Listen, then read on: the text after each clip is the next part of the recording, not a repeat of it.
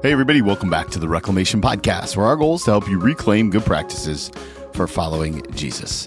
If we haven't met yet, my name is Tony, and I'm your host. With over a decade in the local church, I care deeply and passionately about helping you connect with Jesus in practical ways.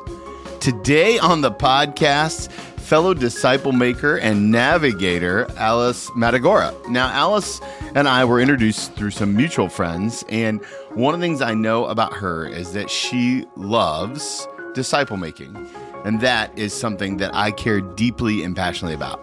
Her latest book is all about what it means to change the world through disciple making. I know you're absolutely going to love this conversation, and if you do me a favor, share this episode with a friend. Maybe somebody who you know has a heart for disciple making or wants to learn more about it. It's an incredible opportunity to invite someone into a disciple-making relationship. So I hope you enjoy this conversation. And now, without any further ado, here's my conversation with Alice Matagora. Hey, everybody. Welcome back to the podcast. I'm so excited to have a friend of so many of my friends, Alice, with me today. Alice, thank you so much for being here. Yeah, it's so good to finally connect with you, Tony. So you've been with the Navigators for how long? I've been with the Navigators since 2005 on staff with them. Before that, I had met them when I was in college. And so I'm sure my podcast family knows the Navs from talking about my relationship with Justin Gravitt and, of course, all the ministry that the Navigators do. But if you could kind of give like an overview of what your work with the Navigators is, how would you describe it? Yeah, well, I would say right now in this season of my contribution with the Navigators, I work in leader development. So I develop leaders all over internationally in the Navigator work to better lead their people towards our Navigator calling, which is advancing God's kingdom through disciple making. One person investing in another person, investing in another person, on and on to the end of time. Amen. I know. Now, I'm always curious, how would you describe the calling for Alice? Like, what's your personal calling? If you had a personal mission statement, or how would you describe the calling that God has placed on your life?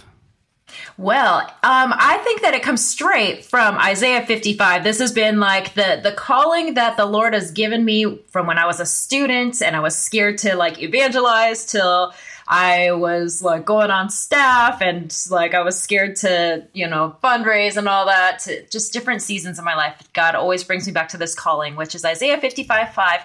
Surely you will summon nations you know not, and nations that do not know you will hasten to you. For the Lord your God, the Holy One of Israel, has endowed you with splendor. Now, I love that verse because it's not about me. It's not about my skill, my talent. It's not about how much knowledge I have. It is simply God's goodness to me that will draw others to him through me. So like, if that's all I have, if that's all I have is God's goodness on my life, then I'm set, So that's kind of been my calling verse and what propels me into this disciple making. I might not have the education or the skills or whatever, but I have God's goodness on my life and he has been so good to me and it's shown. So I love that. I think that there's probably a lot of people listening who are like, man, I want to know that God's goodness is on my life. How do we practice that on a random Tuesday in June? Oh man. Well, I think gratitude, the practice of gratitude, remembering and remaining. I mean, if you think all throughout the scriptures, God's command for his people has been to remember his goodness in their lives, remember all of the blessings and to practice gratitude to the Lord, but then also remaining in his word, remaining in the vine, staying connected to the source of all good things. I think that's when I am most aware. Like God's goodness is on my life all the time. It's whether or not I am aware of his goodness, right? Because I could just easily go through my day without giving a second thought to like God's kindness to me. I'm just like, I wipe butts all day. I chase toddlers that are intent on wiping their noses on furniture and stuff, and I can easily miss the goodness of God if I don't just stop to remain and to remember with the Lord. One of the things we talk about here a lot is our daily disciplines. We say that if you're not dedicated to your disciplines, you'll be destroyed by your distractions. Ooh, oh my goodness. Wow, it's good. And so I always love to ask people who I feel like are drenched in the word, and you clearly are. How do you stay disciplined in your time with the Lord? Well, I've found there are seasons where I just go deep, deep, deep into a few passages. Like when I was, so I have a almost 4-year-old and a 1.5-year-old. So on maternity leave, when I can barely think and everything is cloudy and foggy, it's just a few passages that I go back to over and over and over. But otherwise, I really try to discipline myself to read through the entire Bible at least once every 2 years. And I've found that reading with others and having a Bible reading plan gives me enough structure and accountability to do it. So I'm only one day behind right now. I'm in Proverbs right now, and I'm only one day behind. So I'm counting that a win. That's a huge victory. Yeah. And I'm curious if you could talk to the mom that or dad who maybe has the young kids and aren't quite as used to that discipline and rhythm. How do you know when the right time is to give grace versus give encouragement on where you should be in terms of your daily disciplines? Oh my goodness. Well, I've been reading this book, The Ruthless Elimination of Hurry. It is so gosh darn dang good. It is blowing my mind right now. And they talk about like, well, how much time are you giving to just mindlessly scrolling on your phone and going down information rabbit trails? And I'm kind of embarrassed every week when that, like, you have spent this much time on your screen in the past week, like daily, your daily average is this. Like, oh man, that's a lot of wasted time. Like that's so much wasted time, a few hours a day that I could just as easily be like spending not distracted on my phone, not just mindlessly going about my day, but spending with God or present with my children. So that's been kind of a check for me. So that's something I would press into is like, well, how much time, like, where's your time going these days for the mom or the dad who's just kind of on survival mode? Where's your time going to? And is it going to the best things? Because the best thing we can do as parents who are leading young ones, who are embodying the father, mother heart of God to our children is to be close to our Heavenly Father, you know? And so that's where I would kind of push in, you know, it is gauging where the time is spent, how much actual time are we spending on non-important other things and disciplining ourselves to giving that to the Lord. I mean, we all have that time, right? Yeah, for sure. I've done enough stalking of you on the internet now to know that your family is absolutely adorable. So thank you. keep coming with all those beautiful photos of your fam. I love to steal ideas from people. And so anything that you guys are doing now for family devotionals, my kids are a lot older now, but I'm always curious, like, do you guys have any normal rhythms for keeping your kids engaged in the word? I mean, obviously 4 and 1, right? Like, you know what you're going to get, but any practices that you're like, I love this, or this is where we're heading into, or anything that somebody could steal from you? Yeah, well, we have really enjoyed, oh no, I'm not going to remember her name, Sally Lloyd Webber, I think is that her name. We have really enjoyed her children's books. Like she has one called Found, which is based on Psalm 23. And then she has one called Loved, which is based on the Lord's Prayer. And she just came out with a new one called Near, which is based on Psalm 139. And those are some of our absolute favorites. We read them almost every single day with our kids. With the 4-year-old, he's getting to more advanced like concepts. So he has his like fuzzy, it's also a Sally Lloyd, I think Weber. Oh gosh, I really hope that's what he. I'll check it. I'll check it, and we'll put it in the show notes either way. Awesome, thank you. It's fuzzy like a sheep, and it's called a Hug Bible, and so he'll just like grab it, and he sees his dad and his mom reading the Bible every morning, and so he'll be like, I have my Bible. I'm just reading my Bible, even though he can't read, but he'll sit on his little armchair too, because Dad sits on his armchair and he'll read his Hug Bible. So we try to get in there, read different stories. From time to time. And then every night we pray the same prayer that God would give mom and dad wisdom and patience in raising Reggie and Clementine to be people who seek justice, who love mercy, and walk humbly all the days of their lives with him. So those are some of our daily rhythms. Wow. Just out of curiosity, this is a tangent. Have you fully devoted yourself to the Navigator's Bible memory verse, topical memory verse process? Are you deep into that? Okay. This is a full true confession. I'm not a great navigator. I've only made it through the D pack.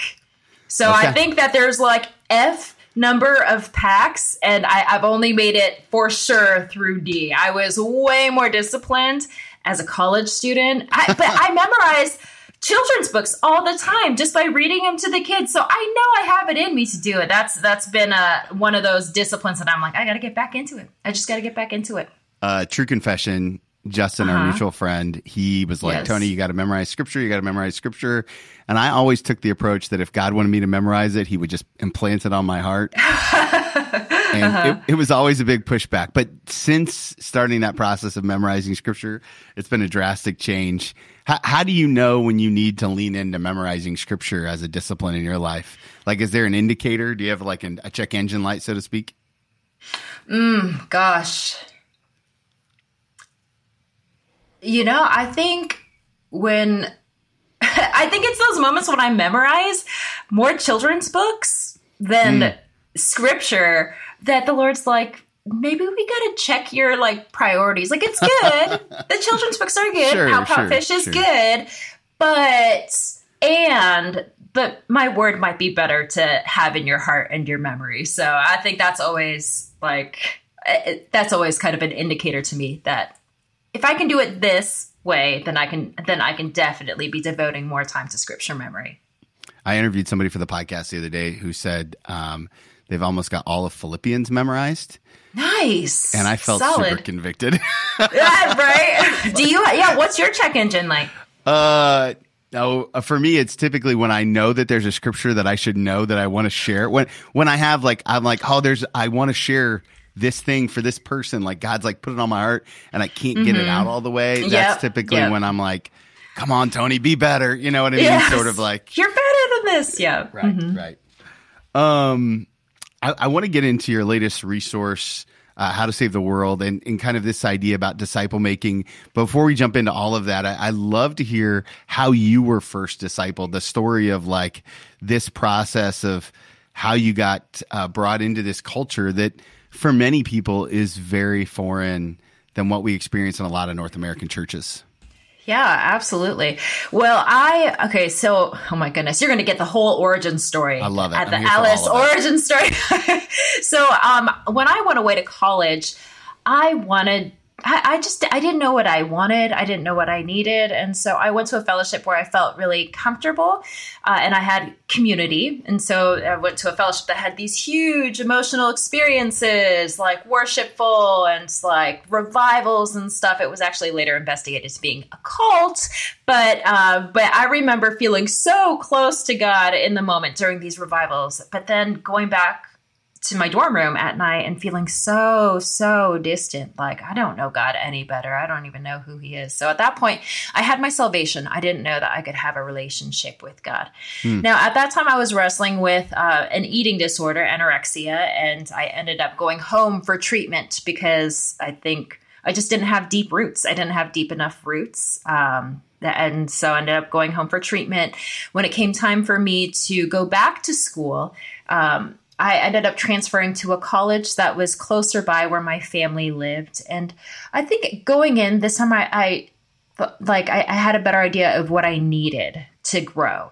And so I sought out the least sexy, appealing group on campus, which is the Navigators. They just were known for going deep in the Word. And I think I knew at that point, I just need the Word. I just need to know God. I don't know God. I just need to know God. And I didn't know that they were a disciple-making ministry at that time.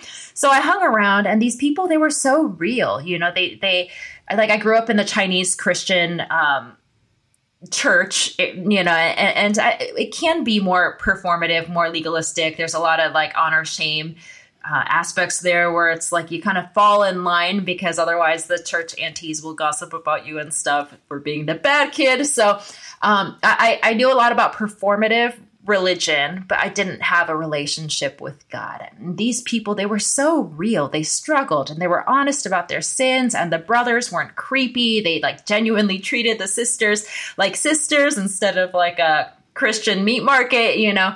And so I gleaned a lot from just watching people and how much they love the word. They tried to memorize it. That's so weird. Why would they want to memorize it? But okay, I guess I'm going to try to memorize it. And so at that time, me and my roommate, we joined at about the same time. She was being discipled. I wasn't. And she learned so much. She grew exponentially in her relationship with God in ways that I couldn't on my own. Like God had like done this amazing work of growing me and my confidence and freeing me. But it was I could only do it so much on my own. I needed somebody else's help. And so then I asked this girl, Jane, to disciple me, and the growth became exponential. There was like the blind leading the blind, me leading myself, and then somebody else coming alongside, even just a couple steps further in her walk with Jesus. And like Jesus did this incredible work of freeing me from so many different things in that season, just from knowing him. Like my eating disorder, I was entrenched in binging, restricting, purging. I had so much credit card debt because I thought that would make me feel better. I was in an unhealthy dating relationship, all these things that after walking with Jesus and having a real relationship with him, he just freed me from, not of my own effort, but as a byproduct of me knowing him more. And so then I'm like, I'm hooked. I'm hooked on disciple making. Like, did you know that you can really know Jesus? Do you know that you can help people know Jesus? You know, so that's how I caught the vision for disciple making. Super long story, context, back origin story of Alice. So I'm curious, right? Because I was already married when I caught the vision of disciple making. Mm-hmm. And so it sounded like in your origin story, you weren't quite there yet. How does this intertwine with your happily ever after marriage with your husband? Well, I came on staff as a single woman. I didn't even know my husband then. He's actually younger than me. I was the staff that dated a student, which was like super illegal. But we waited until we asked for permission, and we waited until we had the favor of our leaders before we started dating. But, I think I was the relationship I was in before, the guy, he didn't, oh gosh, this might be, if anybody, okay, you know what, I won't say that about, but RJ, I think it just helped so much knowing that he had his own personal relationship with Jesus, and that he had a mentor he had somebody who was discipling him in these ways. Like, so I mentioned I'm older than RJ. And so his discipler, one, kind of gave him the push, like, well, why wouldn't you initiate with her? Like, if you're interested in her, why wouldn't you initiate with her? But then also later, when it became more serious, it's like, wait, she's like in her staff career, and she's thinking about making this her full-time thing, and she's older. She's not messing around, so you can't be messing around. So you better be seriously thinking about like a future with this girl if you want to pursue her. I think that kind of discipleship was helpful for us. I think that mentoring for him in helping him have a right perspective in dating me. And then it's just only helped us that we both have our walks with Jesus. God is speaking to each of us individually. And then we are committed together to this calling of disciple making. Like, we both want to be making disciples of those around us. And we also want to be making disciples of our children as well. So we're both on the same page with that, which is really cool. And then I find that the Holy Spirit never divides against itself. And so that's kind of been, whenever we're in these seasons of spiritual discernment and leading, like seeking God for his leading, if we're in disagreement, then we got to go back to seek God, because, like, I don't know, maybe there's some secret ulterior motive or something that's kind of keeping us in disagreement. But it can't. The Spirit, I don't think the Spirit disagrees against itself, and the Spirit lives in both of us. So, yeah, amen. Oh, it's beautiful, and I always appreciate a good love story. I just feel like it's so good. Hey guys, just pausing this conversation with Alice to remind you to check out our brand new website, follow2leadcoaching.com. Follow to Lead Coaching is all about walking alongside Christian leaders and helping them lead boldly. I love working with people who are trying to figure out what's the balance between the identity that they share in Christ and what it means to lead others in a secular way. And at the end of the day, we want to bring Jesus into the workplace in a way that's respectful and receptive, and it's an opportunity for all of us to share our faith. So if you're a leader of other people and you want to lean into what it means to follow Jesus, then this is the time. Go to follow2leadcoaching.com and learn more. Set up a free call with me today. I'd love to meet with you and hear your mission, vision, and values. Now, let's finish up this conversation with Alice. I am kind of curious that the college culture of disciple making seems to really be fruitful in the sense of, like, I hear about college ministries from whether it's the NAVs or Crew or AIA or all those, parachurch organizations that seem to just absolutely get it and reproduce. And yet when it comes to the North American church and really your data reinforces all of this, like, it's such a struggle to get people to buy into disciple making. What's the tension there from, you having seen both sides of it? Where do you feel like the rub is?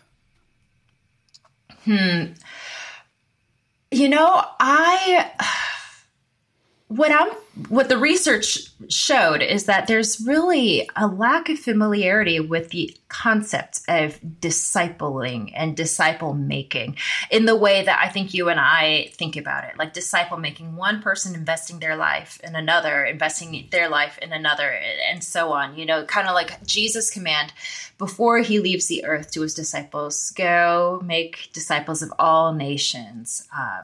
That's God's plan for advancing his gospel and his kingdom to the ends of the earth. Now, the data, this is the one data point that I think strikes me the most. When Christians were asked, who were surveyed by this Barna research, whether they believed that discipleship was it was their responsibility as Christians to make disciples, 80% said no.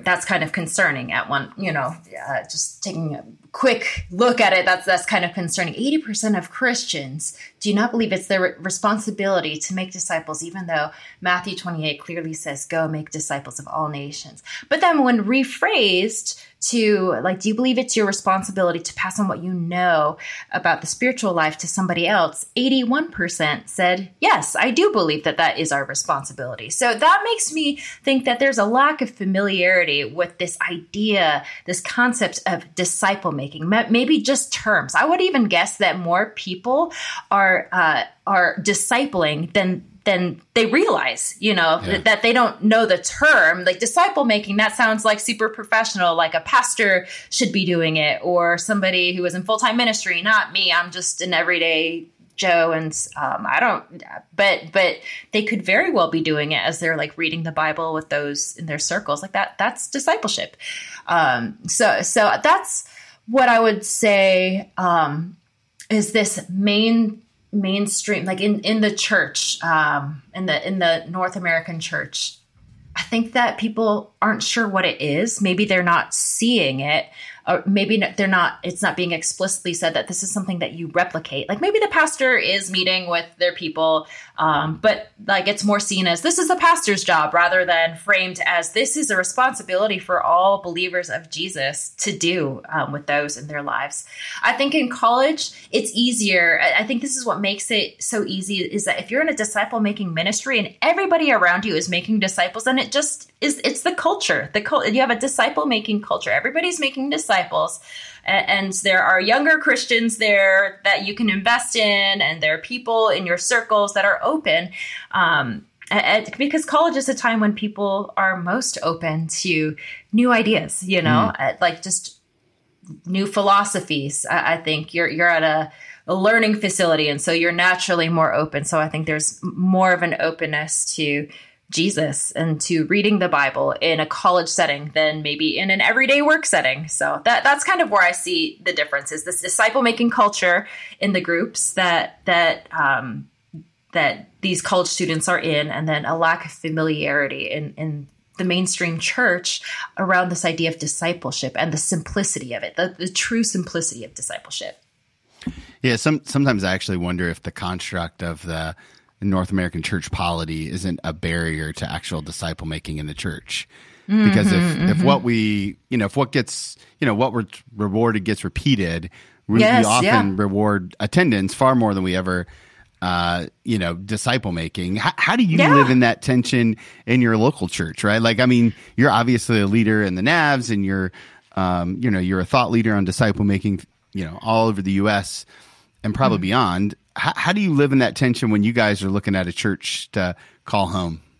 Our church, I love that. What drew us to our church is their heartbeat on discipleship and disciple making. They exist to make disciples of Jesus wherever they're at. Church is more than just on Sunday. It's like throughout the week and what we do as followers of Jesus throughout the week. And I think that was really important for RJ and I to join a church that is aligned with our heart and our vision of disciple making. And so our pastor always says we're never going to be like a huge church, and that's okay. Like, we don't want to be like, we want to be spread out as followers of Jesus, spread out and among, we don't want to just have like all of our people, like our own big Christian bubble, and just collect and protect from like the evils of the world around us. But we want to be in and among the world. And so church happens just as much outside of the church buildings as it is in. I love and that. then I think just also what we share and model just in our own lives. We see the pastor. I mean, he's like, I just saw him at a coffee shop a couple months ago. No, oh my gosh, I'm like getting my days mixed up. A couple weeks ago, and he was just meeting with somebody who's discipled him, who is discipling him, and so it's like he's being discipled, the pastor's being discipled, and so we talk about discipleship from the pulpit, and I just think that's really important. Yeah. Yeah, I think that's right. I think that common language and how it creates common movement and that sort of thing all kind of goes hand in glove together. I do want to ask about your relationship with the research. You've got this beautiful piece of writing, and it's backed by a ton of research from Barna and the NAVs. Yeah. How was it for you to kind of, in my head, it looked like somebody came to you and was like, Alice, here's all this research. We want you to put handles on it and make it consumable for the everyday person. What was your relationship like with the data? I mean, that's basically how it went down. It was like, so the now publisher at Nav Press said, the Navigators, they hired Barna to conduct this research on the state of disciple making in the American church. And they want to write a book to go along with this research. And so we're looking for an author who kind of can nerd out on the research a little bit, but also like share it in a really compelling way. And so I'm like, I like to nerd out on stuff, and I think I can like consolidate the research in a pretty like decent way. So I just poured myself over I have all of the pages like printed out, because it's just different printing it out in paper versus looking at it digitally. I can scribble all over it, but looking for connections and themes between the research and the state of disciple making. So the Navigators, we have the 5 traits of a disciple maker, just kind of 5 qualities that we see in people who are likely to be disciple makers or become disciple makers. And one, it's like the passion to know Jesus. So Jesus, there's a love for the word, there's prayer, there's community, and then there's a heart for generations. And so the research dug deeper into each of these 5 traits separately to kind of see how each of those traits may be influencing the overall bigger beast of disciple making in the American church. And so it was really, really interesting to find connections from these individual pieces and how it might be impacting our current reality of disciple making. So I think the research said that overall only 30% of American Christians are making disciples. Only 20% of American Christians have been discipled. So I think that's a key piece of research. It's hard to pass on what you haven't experienced, right? So if only 20% of American Christians have been discipled, then it makes sense that only 30% are discipling, right? It's maybe the 20% and then a few others who have caught the vision along the way. But even things like looking at the word, when asked, like, do they spend regular time with Jesus? It's like, yes, they do. And that's awesome. They want to spend time with Jesus. But then it's like when asked how often they spend their own time alone in the word with Jesus, it was like very few in the past couple of weeks. And I just think being in the word, it's impossible to miss God's heart for generations, for spiritual generations when you're in God's word. So if you're not in God's word regularly, I can see how there would be this disconnect where you forget to see generations are on the heart of God. So it was just, I feel, have you seen that Charlie Day meme where he's got all these like papers on the wall and strings connecting the papers and he's got his like hands to his head, like just full-blown conspiracy theorist. Like I feel like that was me interacting with the data where I had like papers on the wall and just trying to make connections to how it's impacting disciple making. That was my process. I love it. It's the whole process is really fascinating to me. The data is really fascinating to me. I am also curious, what did you learn about yourself in the process of consuming that much data about the status of the church and then putting it in to like this very consumable package? I mean, it's disciple making made simple, the subtext, right? What did you learn about you? Gosh, what did I learn about me? I think just how God really, really does use everyday, ordinary people. Like, I do not come from a Christian home. I do not come with like theological, MDivs or anything like that, extra spiritual training. I think it's easy to see me, the snapshot of me now. Like, of course you would make disciples. You've been on full-time staff for 20 years, but I started in this broken, hot mess state of a person 20 years ago. Like really depressed, really anxious, eating disorders, unhealthy dating relationships, lots of debt. And God captured my heart through making disciples. And then he could even use that girl like me to make disciples. And so I just am all the more convinced that God takes the ordinary, everyday person who might be a little broken and beat up, and he longs to show his power through them. Like, what could he do through somebody who is just willing to follow and obey in this area? I just feel like I'm the poster child for like, God can use anybody. Like literally he can use anybody with like any past, because the fact that he can use me is just bananas to me. Yeah, I get that. I often feel the same way. As this book is now in the wilderness, it's fully out there. What's your prayer for this thing as it continues to get its own legs and grows, and you're speaking on all these stages, and you were recently at discipleship.org, and everyone's talking about what God's doing in and through the book. What's your prayer for when somebody picks it up? Oh, I just pray that they capture the vision that, like, whoever they are, wherever they're at, whatever's in their story, whatever they're walking through, God can use them right now. God can use them right now. If only they'd open their eyes to see the people around them that only they can reach, right? That only they are able to impact. Those people, there are people around them in their circles that may never step foot in the doors of a church, but they can know Jesus because they know this person who knows Jesus. And so my hope is really that, I don't know, the barista or the corporate executive or like, the stay-at-home dad or soccer mom or whatever. Anybody can see like, okay, do I have a relationship with God?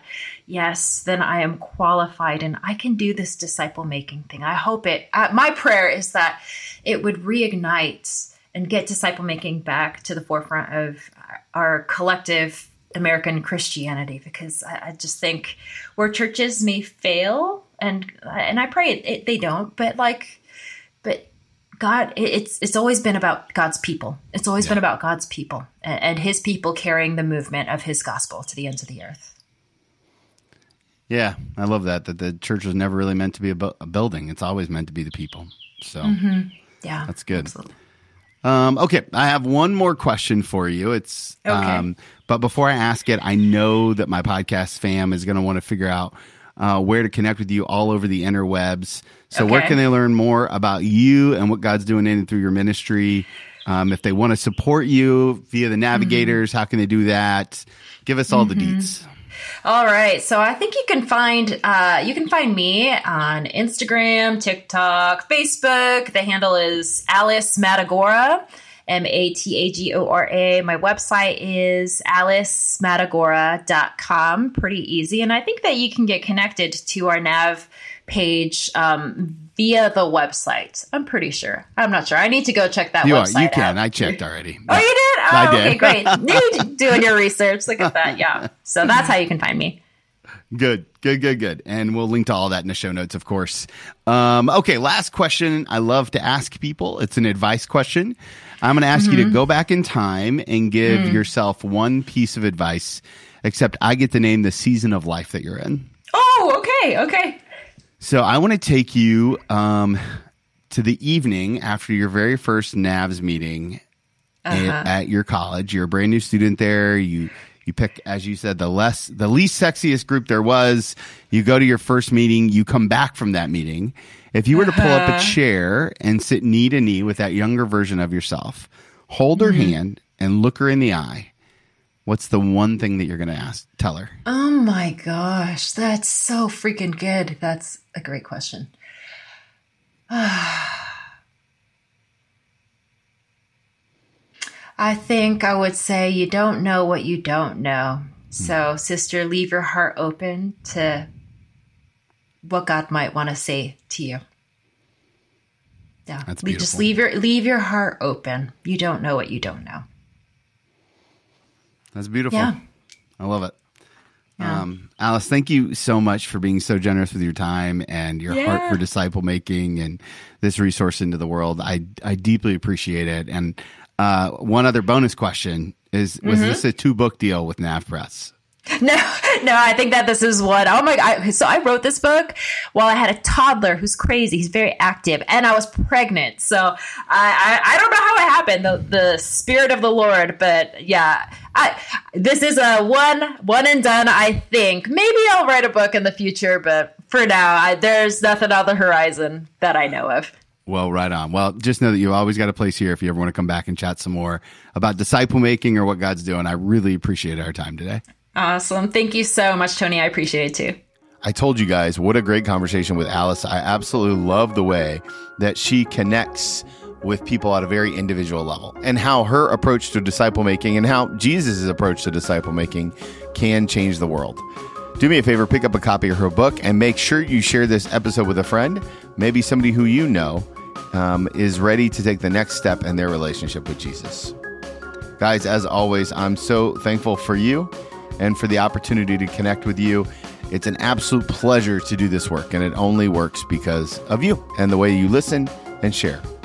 So until next time, remember, guys, if you want to follow Jesus, you must be willing to move.